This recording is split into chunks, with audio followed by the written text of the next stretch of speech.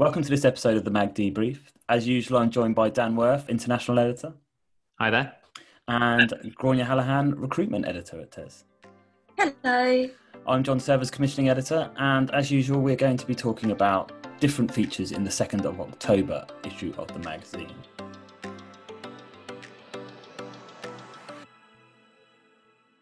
Dan, let's start with you. What feature have you picked out this week? I have picked a lovely feature by Simon Creasy, talking about the benefits of having plants in your classroom.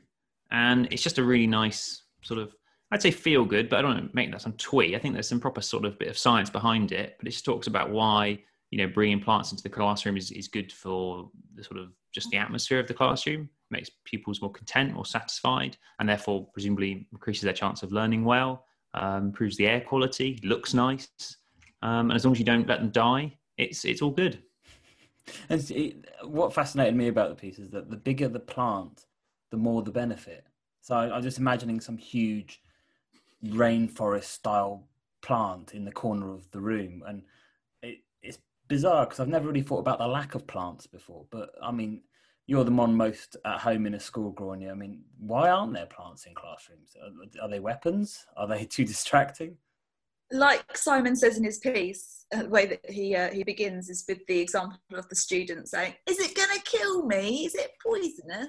And I think that, coupled with the cleaning staff possibly leading a revolt against the school because of all the times the plant pot gets kicked over and dirt goes everywhere, and you could get around that by having plastic plants that undoes all the good points that Dan just mentioned about the benefits of having plants in the classroom. It just won't work if you have plastic ones. So I guess practicality and kids going nuts over it. But Simon does quote some Royal Horticultural Society experts who do give us some tips on not killing the plants and how to make them slightly more amenable to the classroom, doesn't he, Dan? Yeah, there's some good insights into sort of the types of plants you can use and where you can put them and how to look after them. And I think that's the main thing, isn't it? There's probably a way around it. I think, you don't have to have huge, great, tropical plants that need watering 3 times a day. There probably are sort of ones that are quite hardy. And if you put them in the right place, they're not easily in reach, but they are in the eye line maybe somewhere. That's the benefit. But again, I think it's those little touches sometimes that just elevate a school in the same way they do at home. My wife's always coming home with new plants for the house, and she puts it somewhere and I sort of think, oh yeah, that does look nice. And the room just feels better for it. So I just think that is a nice sort of thing. And, particularly right now, anything you can do to make school feel a bit friendlier, a bit more pleasant, schools are always trying their best to do that, but a little touch like that, maybe a nice way of doing that. I think that's the thing, isn't it? You don't miss it, right? You don't look at a room and say, where's the plant? But if you put a plant in the room, suddenly you're like, well, as you say, that looks a little bit better. So it's one of those things, because they're not there, you don't miss them. But if someone's, if one teacher does bring in their favourite, I'm trying to think of a Latin name for a plant to look clever, but I can't. So just ended up looking stupid. Fern, is that Latin? I didn't do Latin at school, as you can tell. Suddenly it might catch on and people think, oh, look at that classroom. I mean, that looks a lot more homely. And we know that kids feeling safe and kids feeling comfortable makes a big difference to learning, and it does sort of hint at that in the piece, as well as talking about the air quality benefits. I mean, what would you go for? I mean, not the name of the plant. Would you go for something big and big leaves, or what would your ideal classroom plant be, do you think? I love ferns. Ferns? Yeah, like there's a thing in the Victorian times, people became obsessed with ferns. It's like fern fever, and they're quite easy to keep. They're quite hard to kill, and I think and they're so green. And when you think about how grey schools can be and how you don't often get access to look out the window when you're in a class, when do you actually see green during the school day when you go out at lunch and then everyone's playing football in the field? It's not quite the same thing, is it? So having nice big ferns, huge ferns all over the classroom, I'd love that. That's my ideal. Fern Fever, it's a good name for a character, and it's a sort of femme fatale, isn't it, or something? But I don't know much about plants names, but anything. I do agree that big is good. Something in the corner that really sort of dominates the room. And I think that'd be fun, wouldn't it? Because the kids could give it a name. They could, could take turns to water it. They could sort of you could watch it change through the year. I don't know. I'm sure this is highly impractical in a busy classroom, but I like the idea of having something that sort of becomes a part of the scenery. I think we can suspend our logistical brains for a moment and indulge our plants in classrooms meandering for this. And I think, I'd be the same. I think, there's lots of stuff about the power of nature to calm human beings. And in Korea, they do a lot of forest bathing, where you go into the forest and, you let nature wash over you, and people swear by it as sort of a mindfulness technique. And it seems to be at the moment, we're trying so many sort of almost academic interventions to make kids feel more at home in schools, and, very costly programs and trainings you can send yourself on, when you could pop to the garden centre and get yourself, a 3 for 2 and just give it a try. I guess budgets are tight, but, it gives everyone a collective thing to focus on as well, I think. Oh, definitely. Yeah. And like you say, if you're going to sort of put logistics out the window, then you could have lovely sort of trailing plants coming down at the side of the classroom, and, different things blooming at different time of the year. So you could track how they change. And I certainly think international schools are quite lucky because of where they are in the world. Some of them probably have that in abundance on their, coming into the school. They're probably hacking them back, some of these, tropical plants that grow in. But, losing a child in the fever, fern fever, losing children. Yeah. There's a third one this week. But yeah, you do get the sense that those schools are all the better for that kind of environment they're in, and they take great pride in explaining their location and how they've incorporated a sort of naturalistic, element to their doing. And that's what all modern design now seems to be, is it incorporates nature. It doesn't block nature out. You have big windows to let in natural light. You bring in greenery, and you want to sort of have that balance. Because I think we realize that you can't just put up great big concrete slabs of building and people will enjoy being in them. They just won't. You need to balance all that. So I think if you can do it even a little, like you said, a 3 for 2 from a garden centre, I think that sounds great. Are the teachers screaming at us now, Gráinne? I mean, have me and Dan gone off on a flight of fancy, and we're just adding one more thing for teachers to have to deal with, or do you be the voice of teachers here? Have we lost it? I am picturing my old classroom where there weren't enough chairs for the students to sit on, and there's nowhere to put the books. Where would you put your plants? Hanging baskets. Hanging baskets. Come on, we need to find solutions, not problems here. There's absolutely no danger of a hanging basket spilling soil and water all over exercise books. I mean, there must be a way, and there is. On a more serious note, there's an architect quoted in the piece who, if you build these things into buildings from the start and you plan them properly, the initial research, and yes, it's early research, does show that it does have a positive impact. So I think the message of this podcast is stuff the logistics and go and get yourself a fern, right? Definitely. Let's go to our second feature, which is by Amy Forrester, and Gráinne is going to talk about this one. So Amy's piece begins with a bit of an intro to lying, not like a how-to guide, but more about, what actually constitutes a lie. And she essentially boils it down to this idea that a lie is when you deliberately mislead people. So whatever we call it, lying, fibbing, being flexible with the truth, alternative facts. How common is it in schools? What's the teacher's role when it comes to students that are lying? And Amy looks at some research to do with how good you are at spotting a lie. So as a teacher, teachers often think that they're really good, and the research she looks at that shows how teachers think they're great at being able to tell when somebody's lying. And yeah, she looks at how true that actually is. It's a great piece. It's a really good one. I think one of the things that struck me was that she questions the validity of one, seeking out liars, and then the hypocrisy, I guess, of, well, the challenge of whether it is hypocrisy to challenge lying when teachers often lie themselves, in good ways. I mean, what primary teacher does not tell a child that Santa exists? Santa does exist. Why would they? Yeah, we're gonna have to have a chat with your own parents there, Dan, and we can break the news to you. But I mean, there's good lies and bad lies, right? I mean, Amy's got a great example, which is a very serious example, where if someone comes and asks for a safe place to stay, and the person pursuing that person says, well, where are they? You're going to say, you're not going to tell them, you're going to lie and say you don't know. And so it's this black and white nature that she plugs into in the feature, which is, okay, we see lying as bad and telling the truth as good. And actually, should we be presenting it as that sort of binary, I guess? I wrote an article about a year ago about kind of on this, about, you know, should we teach young children to lie? And obviously, and you first hear that, you think, well, no. I mean, parents always, you know, tell children off for lying, but obviously life is much more complex than that. And as they get older, there is a time when it's good to lie, you know, to tell someone, oh no, we're not doing a party for your birthday, and then actually you are. I mean, that's lying, isn't it? But there's nothing sort of mean or untoward in that, but it's still a skill almost to be able to do that. And or what if someone tells you to lie, and you need to understand why they're asking you to lie? And yeah, it's a complex thing. And in schools, and I liked in the piece, to talk about teachers and police detectives who you'd think would be good at spotting liars, were found to not be any better than anyone else. And you sort of think, well, you know, yeah, you'd like to think that you'd be good at it, but actually we're all quite good at lying because we kind of need it to make society function. So humans should be good at lying, but when do we lie and how? And it's all end up in these philosophical areas. Well, there's that famous game, isn't there, where you say 3 things about yourself and only one of them is true. And you know, you've been out the classroom for a while, Gráinne, and I'm pinning this onto you. So Dan, get your creative juices flowing. I mean, if Dan were to say 3 facts about himself and only one was true, and, you know, using all your teacher skills, okay, could you spot which one is true and which 2 are the fake ones? And Dan, do you need some time, or off the top of your head? I've got one. Let me think another one.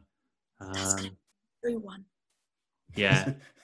He's already thought the true one. She's already using her teacher skills to get in there. Oh, this is difficult. Give me a couple of minutes. I'll try and think of 3 things that sort of marry together. Well, in the meantime, Gráinne, what did you think at the end of the piece, where, you know, were you left thinking that this was a complex issue that needs to be discussed more in schools? Were you thinking that actually this is something an individual teacher has to decide for themselves, or is it a whole school policy where you say, you know, this is our position on lying? I was trying to think where it would fit best in the curriculum. So where exactly is the most appropriate time and in the most appropriate lesson to actually address the things that Amy's talking about. And, you know, instinctively, I obviously thought English literature lessons, when characters are being duplicitous and when they're misleading people. And, you know, thinking about Shakespeare, we often talk about the Machiavellian characters that are trying to use lies and deception in order to further their like quest for power. We always frame it in a negative way. We don't often talk about the positive sides of lies, or the times when you might need to lie. And I thought, well, maybe in PSHE, when you're trying to teach them strategies of how to get themselves out of tricky situations. I think it might be cross-curricular though, isn't it? Because, like, you know, in geography, you've got the lie of, you know, the lies told around climate change. In history, you've got the validity of sources. Okay. In sport, in PE, you've got no, geography is a whole lie. Sorry, Mark Enter, one of our columnists. But in PE, you've got cheating, which is lying, right? Yes, at base level. So this is really. But that's always framed in a negative way, isn't it? But when do we actually have the space to talk about lies and the times you need to lie? Or I thought you were going to talk about positive cheating. Then I was thinking we're going another. What becomes a feature of these podcasts? Another Gráinne faux pas moment. Yes, positive cheating. Times when cheating was okay. No. When you might say, so for example, when you're teaching PSHE and about kids that get themselves into, like, when you talk about alcohol and drugs and things, they when they want to get themselves out of a situation, I would always say lie. Be like, yeah, I'd love to do that. Oh, but I'll get home. My mum said I've got to go and do that. And just make up an excuse. And then you do encourage children to lie to get themselves out of, but you don't, that's not the time or place to start discussing, lies. So sometimes it's okay. And sometimes it's like, there's just not the space there to do it. So I think it's a really important point, but do we collectively talk about it enough, even as adults, to then think about how we're going to teach it to children and so on? You just listed all my excuses I use for being antisocial. Yeah, sorry, I've got to get home because my mum's cooked me dinner. Get me out of all social occasions. Dan, have you got your challenge? So what do you need? Do you need 2 truths and a lie? It's up to you. You tell us. You just tell us 3 and let's see if I work out. And let's see if Gráinne can work out how many are true. Give you 3 statements about myself, and you've got to decide just to see what you think about each of them. Okay. I've once met Prince Charles, and we joked about the weather. I once won a 50-kilometre bike race. I can play all of Bohemian Rhapsody on the piano. For the benefit of the listeners, Dan was plain-faced throughout. He did not blink anymore in any of those statements. His whole demeanor was solid, and now Gráinne is deep in thought. I mean, this is turning into would I lie to you? But you know, do you want to ask questions? I mean, is this a teacher trying to get a kid? You know, that's a good point. Can I ask questions? Are you allowed 3 questions? 3 questions. Where did you meet Prince Charles? A function in London. It was a tech event, and he was like an ambassador through it, and he was there, and I turned up with soaking wet, and it was a bit weird. I just happened to arrive as he was leaving, sort of thing, and I don't know. So we had this little mini thing as we were passing in the corridor. He was an ambassador at a tech event. Well, he was an ambassador at a tech event, but it was like this big soiree event, and you know, the great and the good of the tech world and beyond were there, because a lot of tech companies link up with charities, you know, as their sort of corporate social responsibility thing. And he was the charities patron. I was invited by the tech company. I always thought Prince Charles was more of a plants in a classroom kind of ambassador. Yeah, he wasn't there with the tech company. He was there with the charity he supported. I can't remember which charity it was, but they were, and the tech company had partnered with the charity. The 50-kilometre race, bike race, in England? Yes. Okay. And what's the last Actually, one question, where was it? Well, he can't have left the country, so... What if it was Belgium? I mean, Belgium, no chance. And what was your last one that you... I can play all of Bohemian Rhapsody on the piano. I'm going to ask a question. What's the opening chord? G minor. I don't know the opening chord to Bohemian Rhapsody, so actually it was just... Go on, you got... the Bohemian Rhapsody one's the true one. Why do you think that? Because when I said, what's the last one, you knew what one that one was, like, straight away. Well, even though I looked down at my phone. Well, also, there's only 3 things to remember. It wasn't exactly hard. Look at the chat back from this student. I mean, you'd have it'd be in detention by now. It's so rude. That's just what I think is true. All right. Well, I'm annoyed to say that you are correct. That is. Yeah. So have we inadvertently undermined Amy's feature here by pinpointing you as a good lie detector, or should we say that your journalism skills earned over the past 3 years have upped your skill set in that area? Absolutely.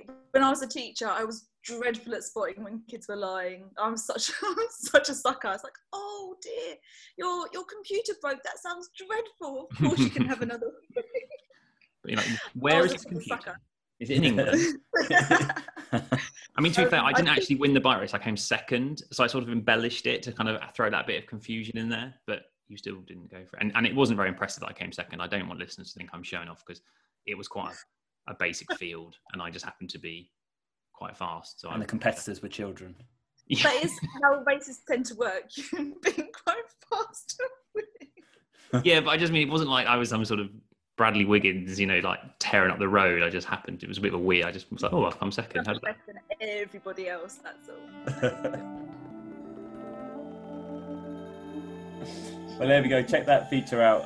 It's a brilliant read, as is the plant one. And before we're going to go, we're going to talk a little bit about the cover feature, which is, you know, a massive piece of work again by Jess Powell, who wrote the Rosenshine feature earlier in the year. And this is looking at the battle in the early years between what is perceived to be a push to formalise the early years, and that push to formalise the early years is being sort of carried, if you like, by cognitive science, findings from cognitive science. And in the fight back from the early years practitioners, they are sort of saying, well, actually, a lot of this stuff isn't developmentally appropriate. You mean you're prioritizing science from cognitive science. I mean, we need to also look at the developmental science. And Jess has done an incredible job picking that apart and finding out exactly what's going on. And I think it's worth saying that the early years is such a focus because we have a system that's set up that needs, you know, consecutive progress, right? So every year we need to be better than the one before. And so, you know, you have this way of thinking and I guess a policy system now which says in the early years, well, we need to get these kids to a level where they can access the curriculum or they're school ready. And that is highly problematic on its own, but this is being played out now as a fight for sort of pedagogy in the early years. And I think where Jess has done a really good job is drawing out those arguments, finding out where the evidence base is, finding out what the practitioners are saying. And the conclusions of that are, we need to have more respect for the early years. We keep telling everyone how important it is, but we don't listen to the sector enough. And we don't, these are the guys doing it every day and who've honed their expertise, and we're just not paying enough attention to them. And that was the sense I got out of that feature. I don't know about the other two, Dan and Groyne, what you thought about, what's the take-home message from that feature? I mean, it's really interesting to read, especially when you think about the huge reaction that there was to the Bold Beginnings framework, and Jess touches upon that in the feature. I remember I got myself into an argument with a famous children's author who insisted on quote tweeting every reply I made to him when we were discussing Bold Beginnings. I thought it's just quite sensible. I didn't really see any problem with it. But when you speak to people who work in EYFS, then not everybody has the same opinion. I think that's a really important point to make. So often people talk about the people that work in EYFS as if they're just one big mass, like they all have one single mind and they all share the same opinions. And just like in primary and secondary, teachers all have their own approaches and their own preferences when it comes to teaching. I thought Claire Seeley's comments were really pertinent, especially when she said about play, that there's also social, physical and communicative skills that underpin the academic and that are gained through play. They're not just nice to haves. For example, writing is a very physical activity. It requires good muscular development, and sort of tying these two different areas together, yet we're going to teach things in a more traditional way, like teaching how to write, but you've got to have the play to go along with it. They're not two separate things, and to think about them as two totally different areas is reductive. It's not a helpful thing at all. How about you, Dan? There's so many interesting bits in this feature, and I like, for example, there's just that one bit where Jess sort of makes the point, or she's summing up a thing someone else is saying, which is like cognitive science is this grand sounding term, and cognitive scientists say X, will sound impressive, and it's like, but cognitive science itself is a huge field, and it's not like you can just lump all those sciences to one and they all have the same view of something. So when we use that when that's used as a reason that something should be done, it's such an easy way of making something sound impressive, but it's far more complex than that. And of course it is. And that idea, again, exactly what you said there, Groyne, about play and what play delivers. I mean, again, it seems almost obvious. It's like, well, of course, young people's, very young children's play is not just, it's not meaningless. It's not silly. It's fundamental to their development, and it's part of education. And then, like you said, both developing muscle skills and understanding collaboration and why certain things, what happens when you do something and it happens, but then you try it again and it doesn't happen. And what was the thing that you changed that meant it didn't happen? And so obviously that balance between how do we get them to start becoming learners whilst having a fun childhood they're not mutually exclusive. They actually work really closely together, and the feature really does a good job of explaining how we've ended up in this situation where those two things seem to be as if they're at war with each other, but they're not. They just sort of become, it's like, well, you have to, I think that's the point Jess makes at the end, isn't it? Or the sort of situation is such that you have to got to pick a side, because if you don't, it's like you're giving the other side movement into your territory, and that's not a great place to be for something so important. And I like the way she really tackled that stereotype of, they're just playing. So rarely would that ever be happening in a classroom. I don't think any teacher just lets their kids run right. There's always very organised, very well thought out activities where there is play, but there is learning that's happening alongside that play. Mm. I think one of the things that come out of it as well is this need to measure, and quite a lot of the criticism of play and what play brings, and some of the other sort of developmental side of the EYFS is that we don't like our measurements being messed with. We don't like it being pointed out that a 4-year-old and a 3-year-old are going to be a long way away from each other, and a 4-year-old and a 5-year-old are going to be a long way from each other, and how that might skew our data. And we also don't like the fact that we these soft skills are, I hate that phrase because it's demeaning, but they are very difficult to measure. And so, you know, there's this need, the whole computational analogy around cog science is, you know, we can pattern this brain, we can mechanize it. It hits this wall at EYFS because, you know, those kids, and anyone with a kid of that age knows that their brains don't work that way. You know, self-regulation is a huge issue. You know, how many times have I told my son who's 5 to get dressed, and I don't understand how he doesn't, that message doesn't go in, but it doesn't, and there's no matter. You can't do anything to help that. That's something that will develop over experience, and I can see why, you know, why it's such trouble for people who don't work with that phase to understand that. But I think we just have to ask the sector, you know, why is this a barrier? And I think Nikki Clements says something really good in the piece when she's saying, you know, we do use cog size stuff, but we also use this stuff. And if you just spoke to us about it, we'd tell you the problems, we'd tell you why that might not work with our cohort. And we can maybe find a way of making it work rather than having this dictatorial approach. But it's interesting, isn't it, that is like that people who don't work in that sector sort of, or the people who do work in that sector feel the need to have to say that, because, you know, I don't have children, but I've got a couple of younger nieces and, you know, other things, and you know, just world experience, you know, yeah, like you said, young children don't follow the rules. You can't quantify them, you can't set them a test and understand where they're at because they're just too young for that. So you have to kind of let them lead a bit and have them term it. And if play is one way of doing that, then that's what you need to do. And it's not dismissing proper cognitive psychology or science. It's just saying sometimes play is, and maybe the word play is the problem, but that's what they need to do. I think you hit the nail on the head there, and that's what some of the academics are saying now, is that actually play is the problem, because the word is because when the scientists are talking about discovery, learning and play, they're often thinking of a very extreme end of the spectrum where a child literally leads their own learning.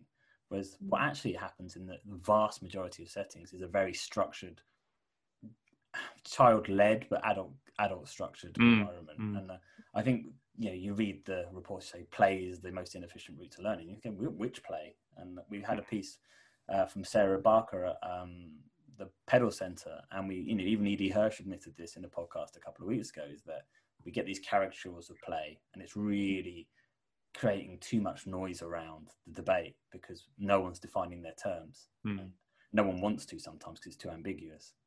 And it is that classic, oh, I went to school, so I know about school. And even if you're a teacher who doesn't work in EYFS, you think back to your own time when you were in reception and foundation classes, and you might think, oh, all I did all day was just play in the sandpit. You don't understand all the other stuff that happened alongside that because you only experienced it as a child. And yeah, it's play is so misunderstood. It's not just kids freewheeling around and crashing into. Maybe they need to give it a more of a corporate buzz phrase like blue sky thinking or something, and that way people know what they mean. Because I mean, that's what that is in the corporate world, isn't it? That's play. It's a chance to have ideas but it's all within this framework of we need to develop a new idea. Let's blue sky thinking, guys, and any idea goes. That's like adult play, isn't it, in the office? But we don't call it play. We call it blue sky thinking. So maybe that's what they need to give it some horrible corporate buzz phrase, and then everyone will know what they're talking about. Indeed, I think it's worth us giving a shout out to the EYFS practitioners here and saying, you know, it may seem a little skewed and we've been a bit harsh on everyone else, but I think actually they need their voices amplified. And I think that's a key takeaway from the feature, is that, you know, if we want to have a sensible debate, and if it is as important as we all say it is at that level, then why don't we talk to the people who do it day in, day out and take them seriously? So well, it's a great issue. There's loads more in it, and we will see you next week. And hopefully, we might even have another lie detector test because that was fun. So we'll see. How someone else let's think of Gráinne. You think of 3 more things, and I'll see if I can work them out next week. Okay, that's a promise. Let's see if Dan can score a perfect result like you did this week, Gráinne. Now we will see you next week. Cheers. Bye. Bye.